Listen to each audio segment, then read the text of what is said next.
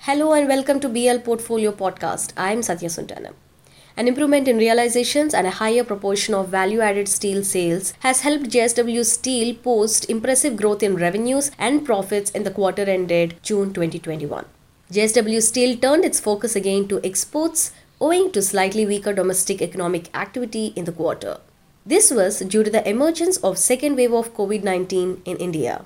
The realizations from the export markets were good on the back of robust demand aided by the global economic activity. JSW Steel's standalone operations reported crude steel production of 4.1 million ton in Q1 FY21.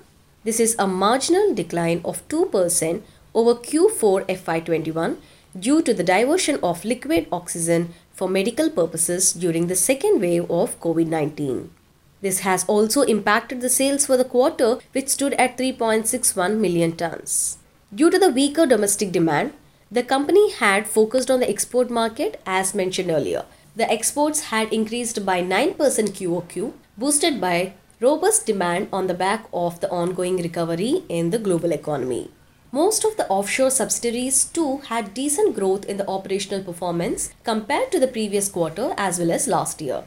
Modest sales volumes and buoyant steel prices aided the company to report the highest ever consolidated revenue of 28,902 crore, an increase of 7.3% QOQ. As per the data from SteelMint, the domestic HRC prices moved up to 67,500 per ton at the end of June 2021 from about 55,300 rupees per ton in March 2021. This is against 38,250 rupees per ton in March to April 2020. The company has also reported the highest ever operating profit of about 10,270 crore. The EBITDA margin in the quarter stood at 35.5% as against 31.3% in the Q4 quarter of FY21. While higher steel prices aided the incremental margins, a favorable mix of sales too was another tailwind. Higher realizations during the quarter lowered the impact of higher iron ore and coking coal prices, which are the raw materials for the making of steel, and also the higher fuel expenses to the company to an extent. As a result, the consolidated net profit of the company in Q1 of FY22 was 5,900 crore, the highest ever.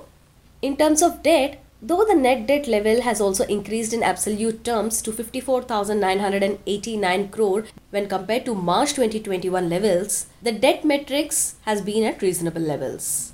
The stock of JSW Steel has more than quadrupled since its lows in April 2020.